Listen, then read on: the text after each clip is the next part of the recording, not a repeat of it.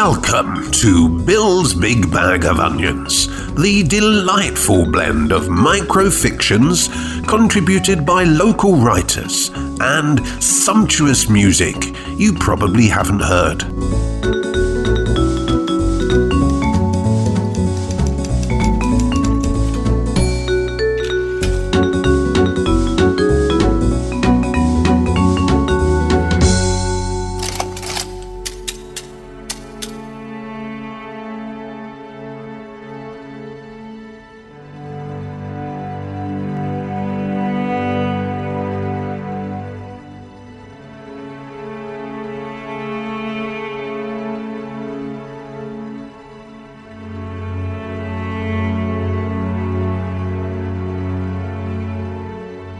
Could it happen again this year, Dad? The youngster looked up at the magnificent, large, round-headed bird beside him. It was dawn, and they were surveying the view below a decaying canopy of horse chestnut. They had spotted some prey that morning and had breakfasted upon dormouse. The wise, mature parent gripped his perch and rotated his head to gaze at the park beyond. They had been a family back then, and his beloved mate had not died of shock. That was before the fire, and the terrifying loud bangs followed by the endless screeches, whizzes, and thunderous booms.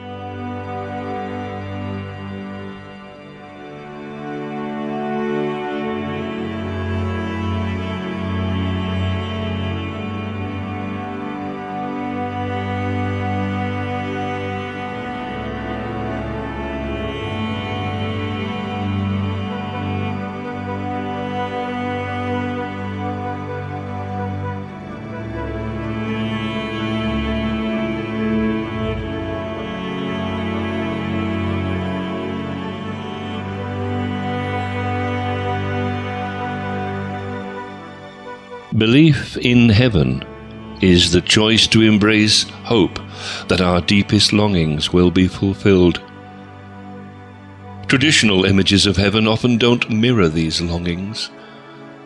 Do we really care to live on gaudy streets of gold, or play the harp all day, or float on clouds in some disembodied experience with nothing to do? We'd lose all that makes us human. Those bits about all things being made new, new bodies, new creation, offer a different image of restoration to health and a life of creativity and discovery, of not losing ourselves, but rather finally being fully known and accepted.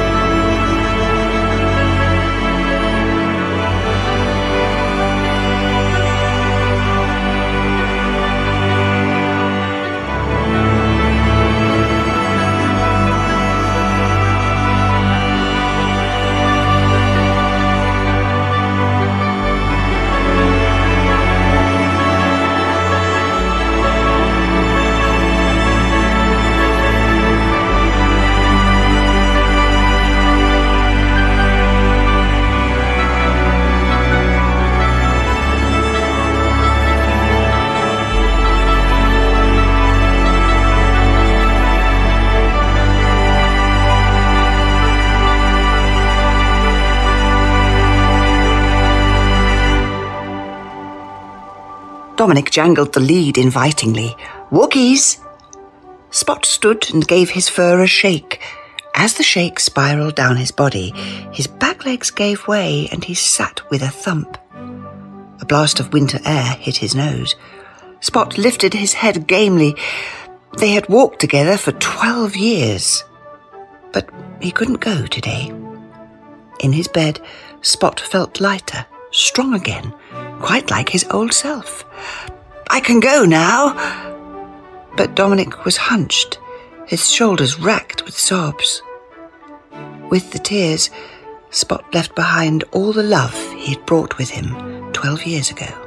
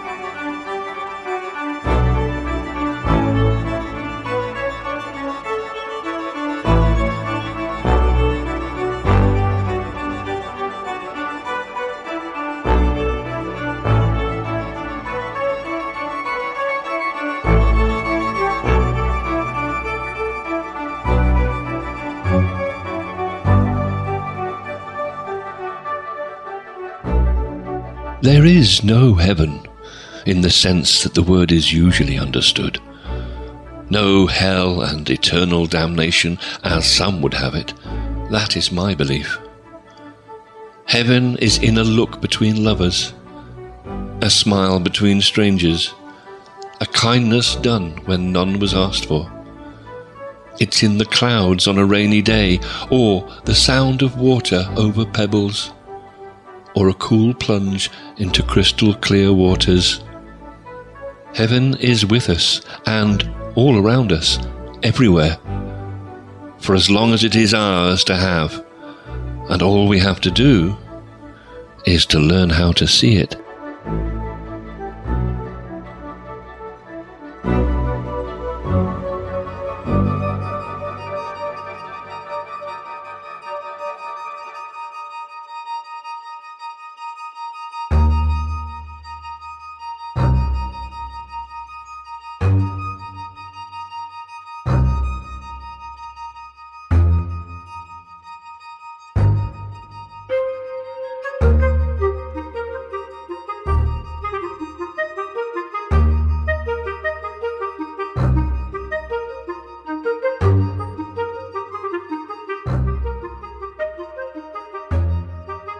Steve, I'm meeting this girl from work who's perfect for you. She plays chess, likes drum and bass, and she's nice looking. I told her my handsome flatmate might join us, and she seemed happy about it. I'll leave early when you're hitting it off. She's really into scents, so wear your best one. I'll send a text saying something's come up. I've added some hazelnut essence to his aftershave, so she'll go anaphylactic and he'll be a prime suspect. Then I'll be free of his dreadful music and housework phobia and of her whistling in the office all day.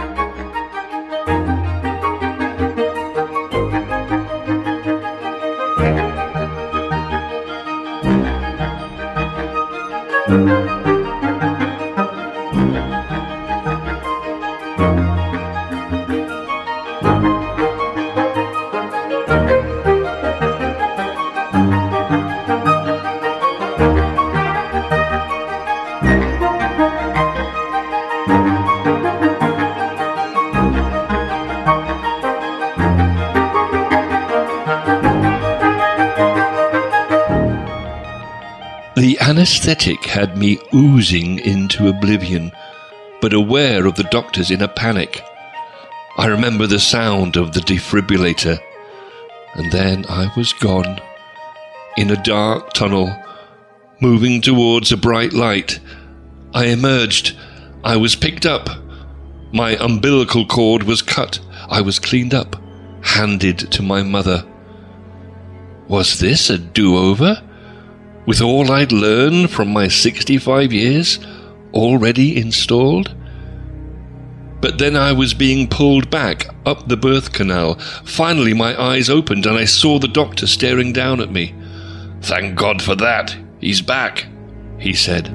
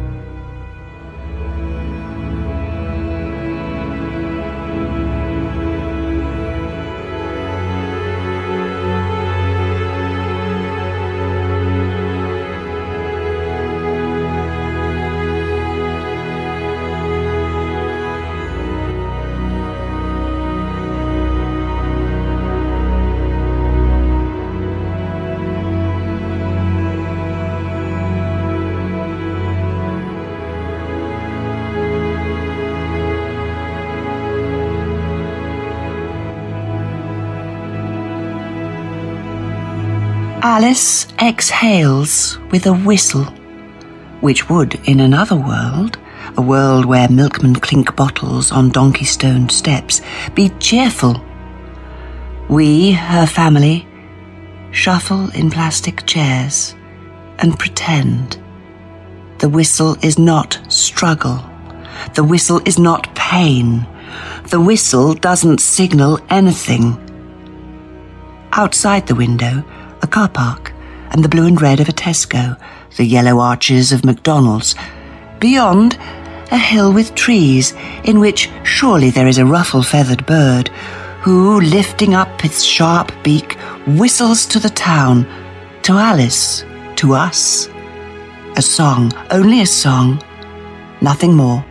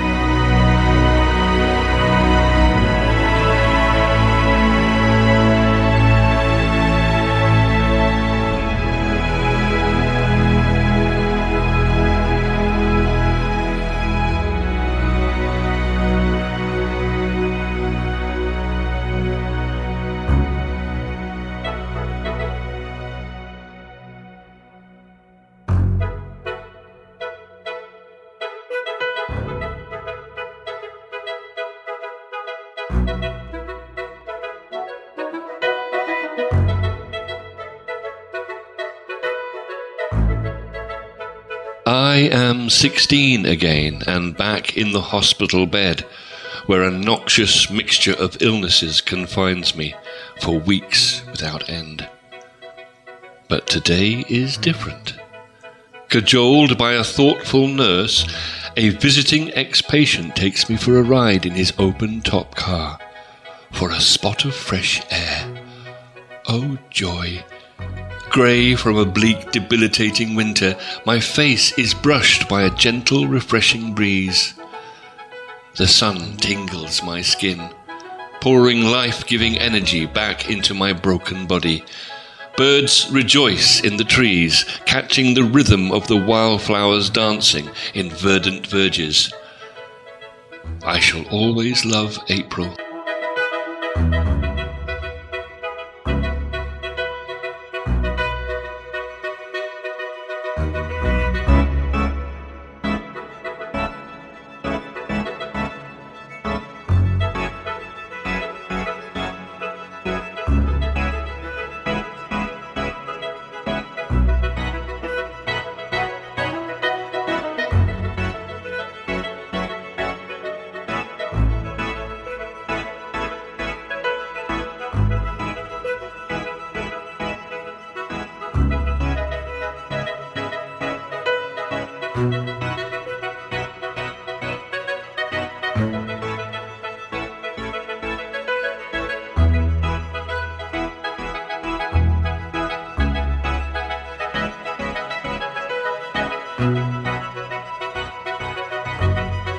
She kissed him on a balcony in Maida Vale.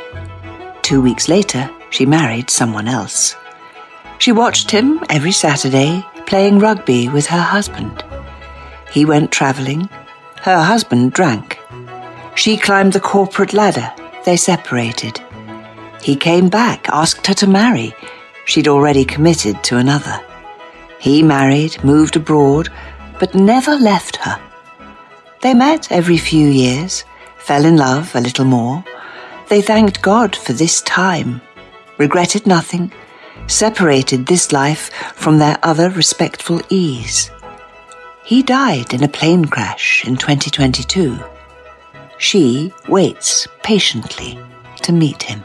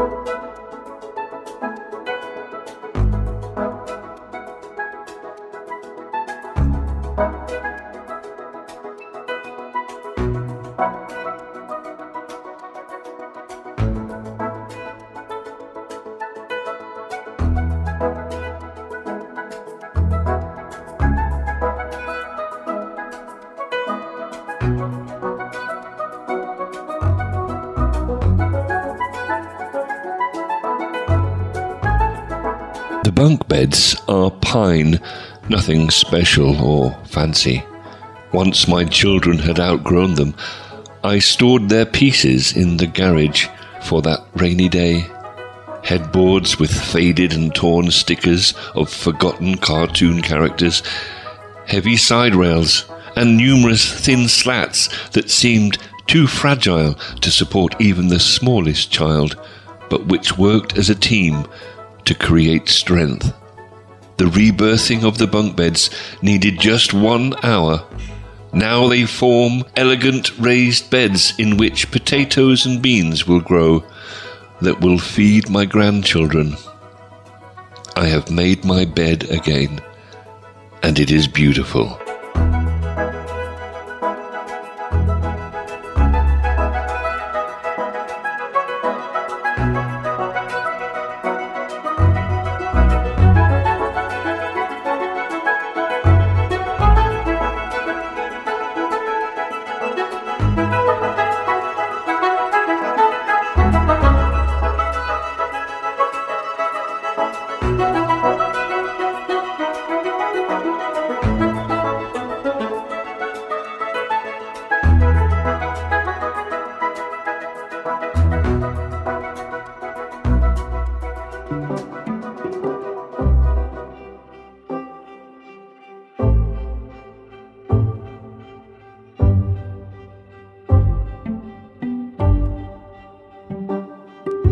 The letter on the kitchen table, I already knew. I looked out at the garden where my children had grown up. The memories would survive. 2 days later, I was on a road trip, my own childhood homes. 1967, the cottage in Todmorden, gone, now a wholesaler's car park. The terraced house in Oldham, gone, bigger, nicer homes now. The block of flats in Manchester, condemned, gone. Shopping precinct, anonymous. The Masonette on Stockport's Ring Road, gone. An amnesic junkyard for once cherished cars. The trip hadn't helped. I sat in my kitchen. The letter opened. Final decision. Eminent domain. Eviction. Demolition. The bypass.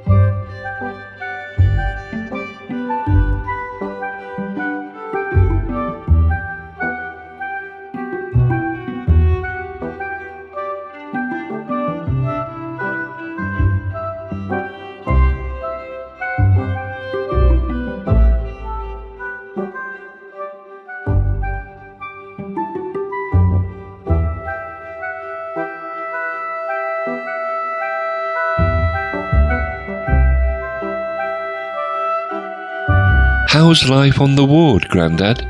Bloody awful. It's like a zoo. Bed 1 in the corner snores like a klaxon.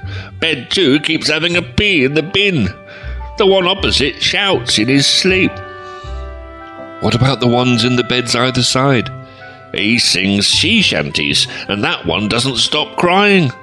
As for bed 6 by the door, the smell... It seems quiet at the moment. Yes, deathly quiet. Grandad, you haven't been raiding the dispensary again, have you? They'll get suspicious. No! Well, yes, maybe. Return that bottle on your way out, will you?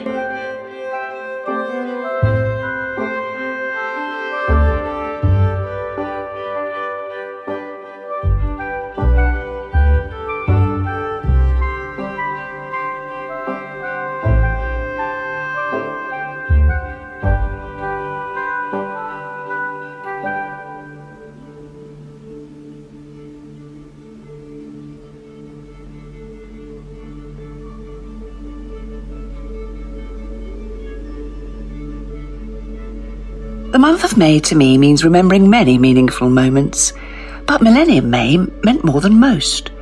Mary, Molly, Mike and me made a multitude of marvellous memories, manufacturing maypoles and mounting them on greens for May Day merriments. Misfortune materialised, and Millennium May was very moist, which meant messing missed out, and Mistley was a mess. However, Marks Tay, Manningtree, Malden, Margaretting, Mount Nessing and Munden mastered May with minimum mishaps. Men, women, masters and maidens making the most of May. And my missive on May, now with its myriad of M's, making the most of a thesaurus? Maybe.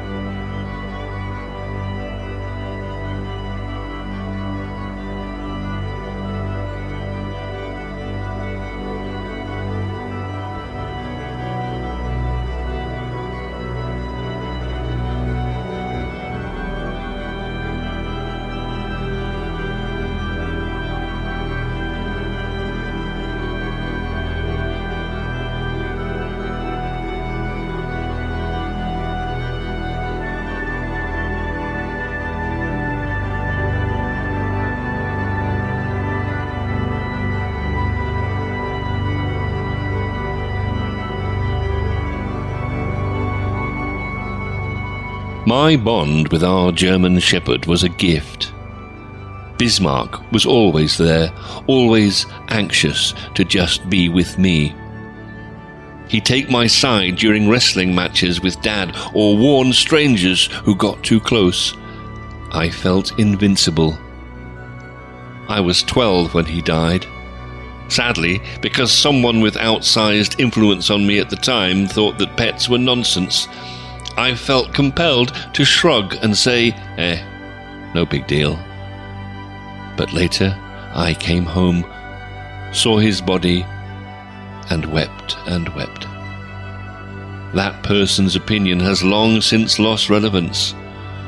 My tears, however, will always be my own.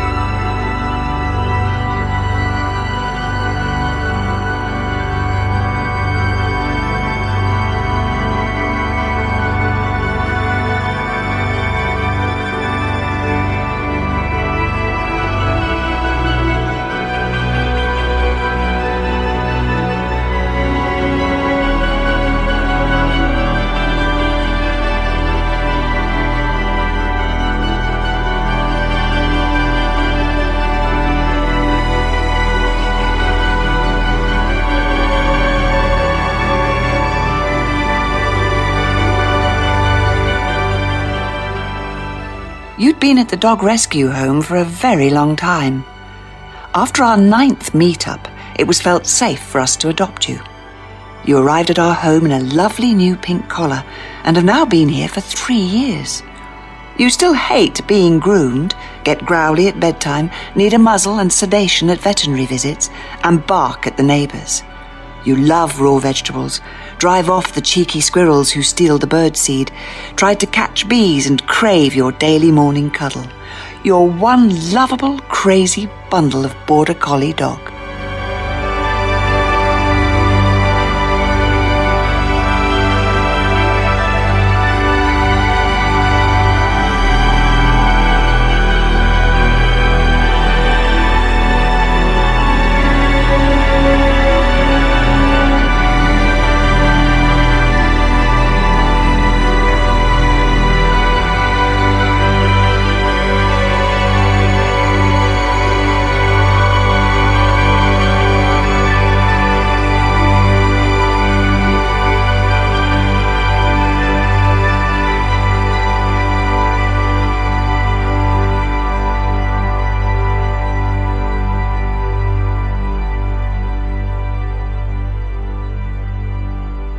Squaddies back from Burma, 1946, quite a knees up.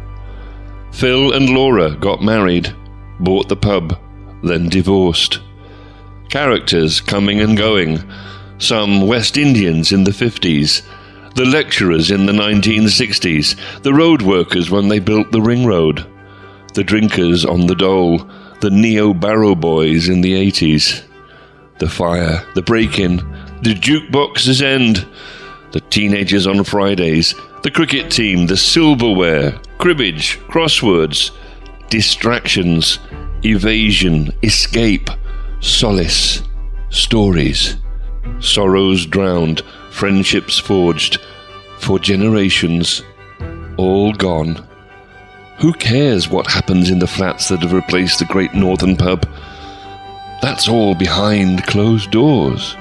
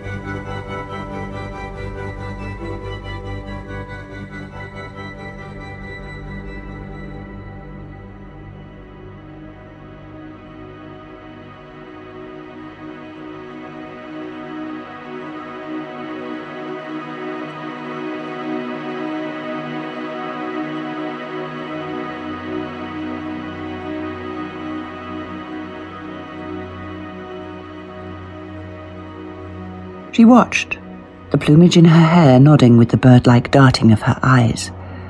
Her bloated face, moulded from overworked dough, appeared leaden and tinged with the grey of a cancer within.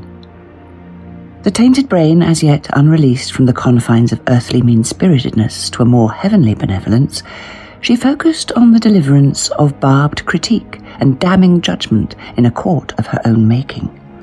Wig in place, she passed sentence on the assembled company of friends and family. Too fat, badly dressed, bad-mannered, gluttons, dripping terminal drops of earthly poison into the surrounding joy.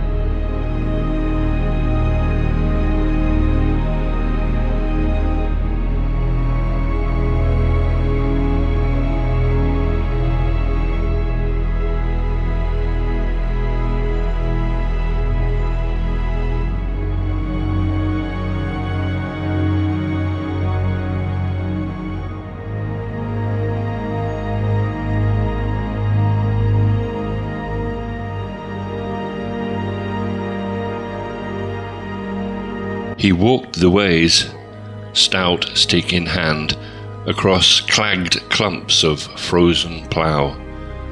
Bare branches bent, yielding under snow burden, jewelled by pendants of water diamond gleaming in the cold sunlight.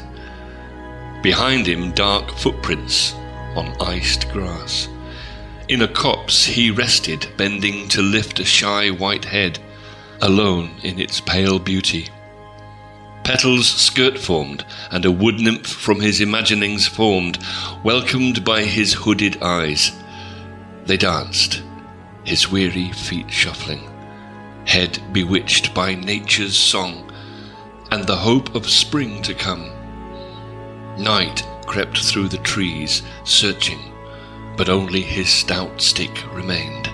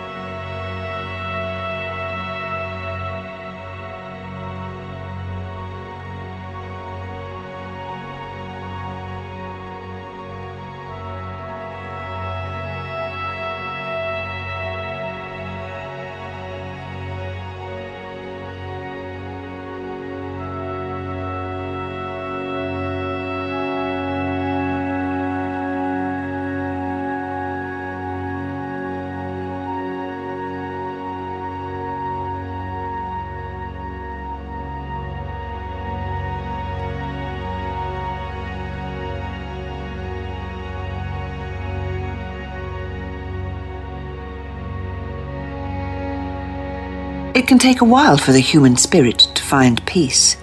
This I know, as I'd clung to the gates for a long time, wanting to find my way back. Would you be all right without me?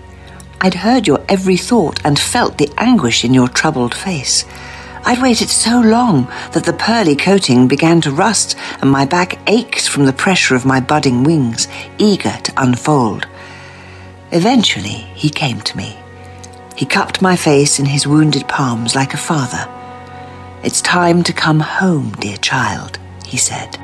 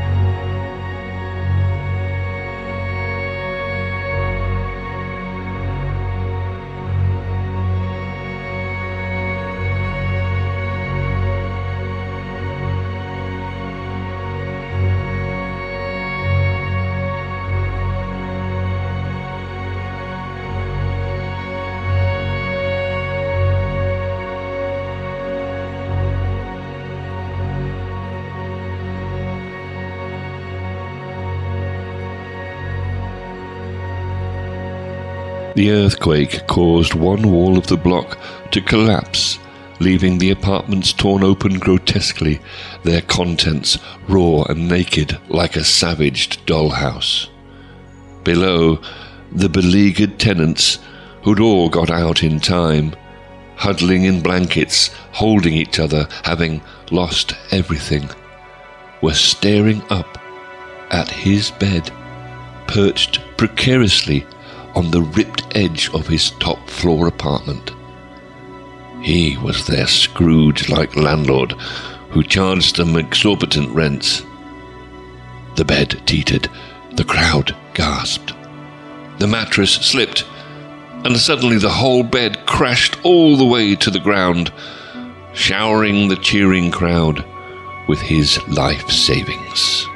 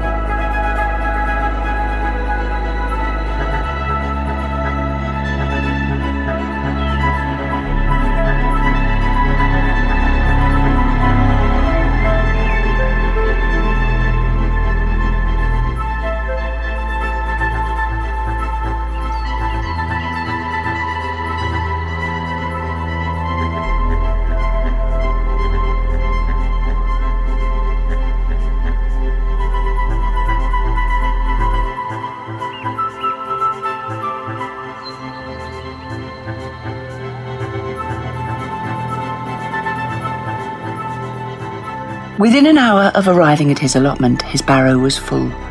So many runner beans still. Shiny, smooth courgettes taking shape, though with diminished vigour.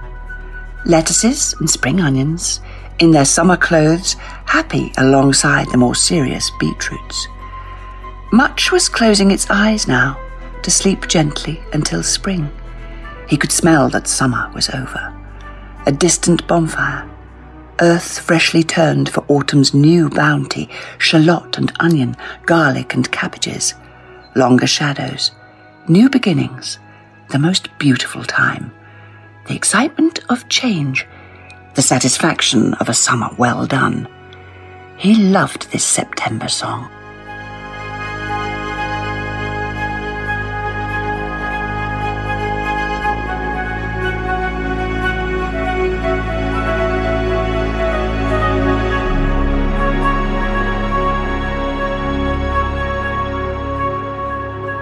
You have been listening to Onions written by Clay Morrison, Phil Boast, Pat Blosse, Bill Lawrance, Ian Hornett, Adrian Coen, Angela Cairns, Sophie Drewnogal, Jenny Miller, Petra McQueen, and Clare Kemsley. The music you heard was from a 2023 album called Tree by John Metcalfe. Stay tuned for the start of Series 2 of From Colchester to Sulawesi.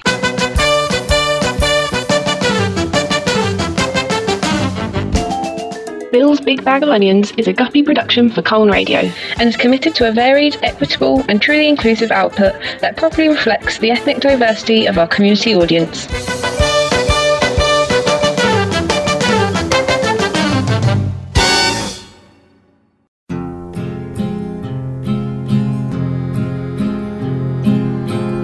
Where in hell can you go? Far from the things that you know, far from the sprawl of concrete that keeps crawling its way. Keep your heart off your sleeve. Guppy Productions presents Series 2 of From Colchester to Sulawesi, written for Colne Radio by Phil Boast and Paula Larcher.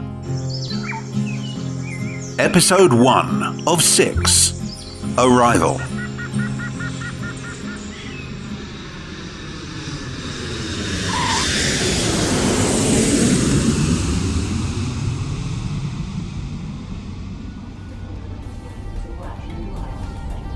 It can, I suppose, sometimes be the case that the significance of an event, even if the significance is known, cannot be appreciated or fully realised until after its occurrence, when the importance of what is being done cannot be seen for the doing of it.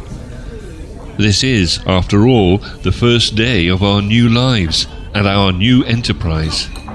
We have by now spent many days and weeks at the lodge, separately or together, but from now on, if all goes well, this will be our tropical home for who knows how many years to come. All going well, however, is for now a moot and uncertain point, and it has become clear to us that any wellness will be unlikely to take care of itself, but will need to be manufactured by ourselves and others, whoever those others may, in the end, turn out to be. The day had begun at some indeterminate point, where our place in relation to the rising and setting of the sun had on our journey shifted by 7 hours. Watches had been reset mid-flight, and we had touched down on Indonesian soil in the now early afternoon at Samratulangi Airport, Manado. Perhaps surprisingly, Oni was at the airport to meet us, and 2 cars had been organised to transport ourselves, Paula's mum and sister Carol, Carol's 3 children, Alex, Edward and Hattie, and Janet, our by now long-time family friend, on the final leg of our journey to Bohowo Lodge. Oni was outwardly friendly, at least, but we have learned by now that when it comes to Oni, outward appearances are not to be trusted. and relations with this most important person as regards our future lives and plans could from now on go either or indeed any way. Perhaps with us here he will decide that his own best future lies with us and on our side, and perhaps our concerns are unfounded. But this, as with so many things with regard to our entirely self-imposed situation, remains to be seen. But still, the 40-minute drive saw us to Bohowo, and we drove through the gates of the lodge, and although we did so with wildly mixed feelings, there was for me an overriding sense of relief that after better than 18 months of preparation for this moment, we had at least, and at last, arrived. So, we're here then, and during the offloading of suitcases, bulging with yet more sheets and soft furnishings, which Carol and I had been frantically shopping for, I don't quite know where to look first. Last time I was here, there was a Pentecostal church very close to the lodge, and now, in its place, there's a beautiful swimming pool filled with clear, chlorinated water, which, after a long, tiring journey, looks very inviting indeed.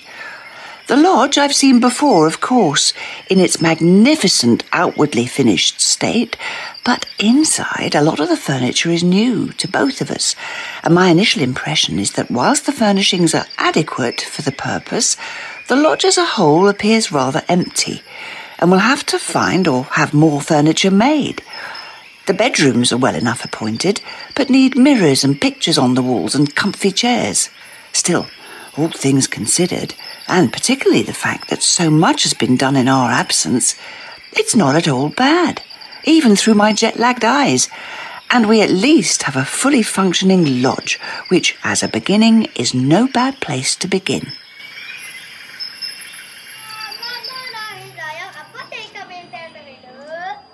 Aris, our self-appointed driver who drove one of the cars from the airport, and Nyoman, our housekeeper, are pleased and proud to show us around and to give account of how they have looked after the first guests to stay at the lodge, who are a couple of single gentlemen, coincidentally all French, but having no connection one to the other.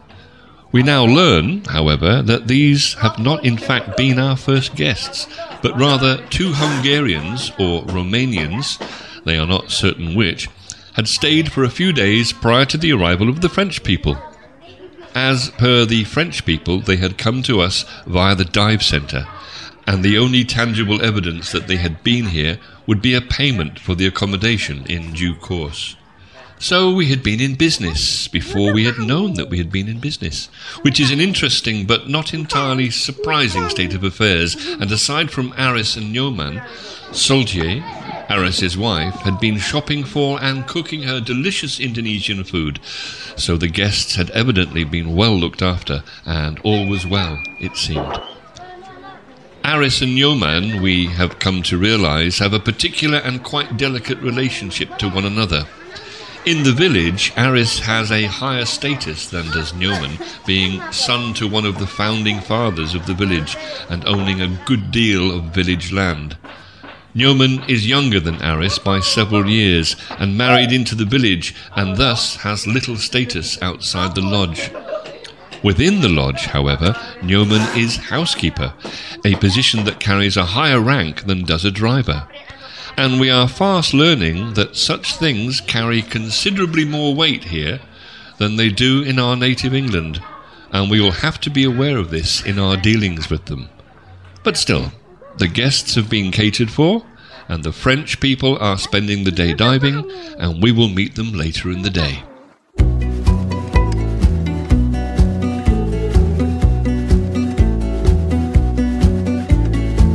You're still hiding in the park. You look so happy when you're down, down, down, under the trees where you won't be found. And you're still dancing in the dark.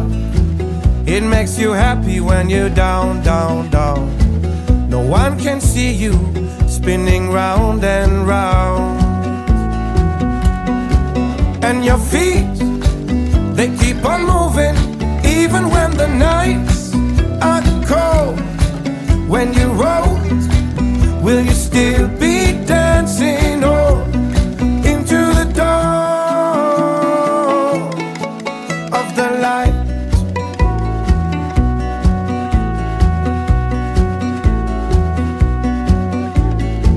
I haven't seen you for a while. You still look happy when you're down, down, down. You keep on moving to keep warm when the leaves turn brown. And you're still reaching up to the sky. It makes you happy when you're down, down, down. I still believe that one day you will take off from the ground. And your stars, they keep on burning, even when the nights are cold. When you roll, will you still be dancing on into the dawn?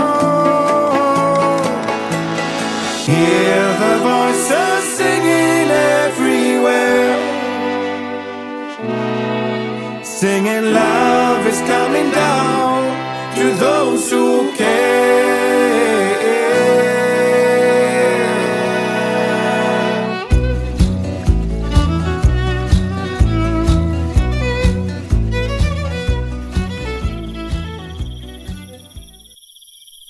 Having got used to the idea that there are already guests staying at the lodge, which we certainly had not expected when we planned our trip with the family, the first logistical thing to be finalised is where everyone is going to sleep. The lodge has 2 twin and 2 double guest rooms and a family room which sleeps 4. And after due discussion, Mummy and Janet agreed to share a room. Alex and Ed will double up, and Carol and Hattie will also share, so everyone gets somewhere to sleep. And we get our own room to ourselves, which is good. So after a couple of cups of coffee and a good look around our new home, everyone retires to their various allocated bedrooms to unpack, shower, and take some time out to relax for the remainder of the afternoon. As with so many of our best-laid Indonesian plans, this is not turning out as we had anticipated. We had expected to ease ourselves gently into our new life and enjoy a holiday with the family before we immersed ourselves fully in our new enterprise. Clearly, however, this is not to be. The lodge is already functioning as a guest house, and Phil and I have certain responsibilities which have to be seen to immediately. So, in our new role as host and hostess, we are duly scrubbed up and waiting when our first guests, or the first guests that we've been made aware of, arrive home in the late afternoon. Introductions are made, and we welcome them to the lodge based on the philosophy that it's better to do this late than never, and we spend some time chatting with them before they retire to desalinate from their diving and prepare themselves for the evening meal. Sulcia arrives to prepare supper, and at around 7 o'clock all are assembled around our large dining table with Phil and I at its respective heads, and we enjoy our first meal and easy conversation with the family and guests before retiring for the night. We are all tired, our guests from their diving and we from our journey, and we are quite early to bed on this our first night at the lodge. There's been no time for leisure activities such as swimming today, but from now on, all being well, there will always be tomorrow, and this is a good thought to go to bed with. So, first impressions then, and I have to say that it's mostly shock, really. Bedding the family in, talking at length to the staff, who have been our staff even before we knew that they were our staff. Meeting and catering for our first guests, and all with jet lag. So it all takes a bit of sorting out, and I'm sure it will be less shocking after a night's sleep, in the clear light of the new and first morning at Bohowo Lodge, our new home. The day, however, is not quite finished yet. And so we lay our heads down together at the end of this day. It's my birthday, and Paula gives me my final and by far my best birthday present, which I confess I had been rather hoping for, but a gentleman must never assume. We drift at last into sleep, and my final thoughts are that whatever happens from here on, however things play out between the forces which are for and against us, we are here now, and can take better control of things than we have hitherto been able to do from better than 7,000 miles away. It may be that the importance of events cannot always be seen clearly at the time of their occurrence, and of many things only time and experience will tell. But one thing is for sure, that this has in our small lives been a big day, and one which we will not forget. Motherland, cradle me, close my eyes, lullaby me to sleep. Keep me safe, lie with me, stay beside me, don't go. Don't you go. Find out what happens when we return to the adventures of Phil and Paula in Sulawesi in next week's episode of Bill's Big Bag of Onions, here on Colne Radio.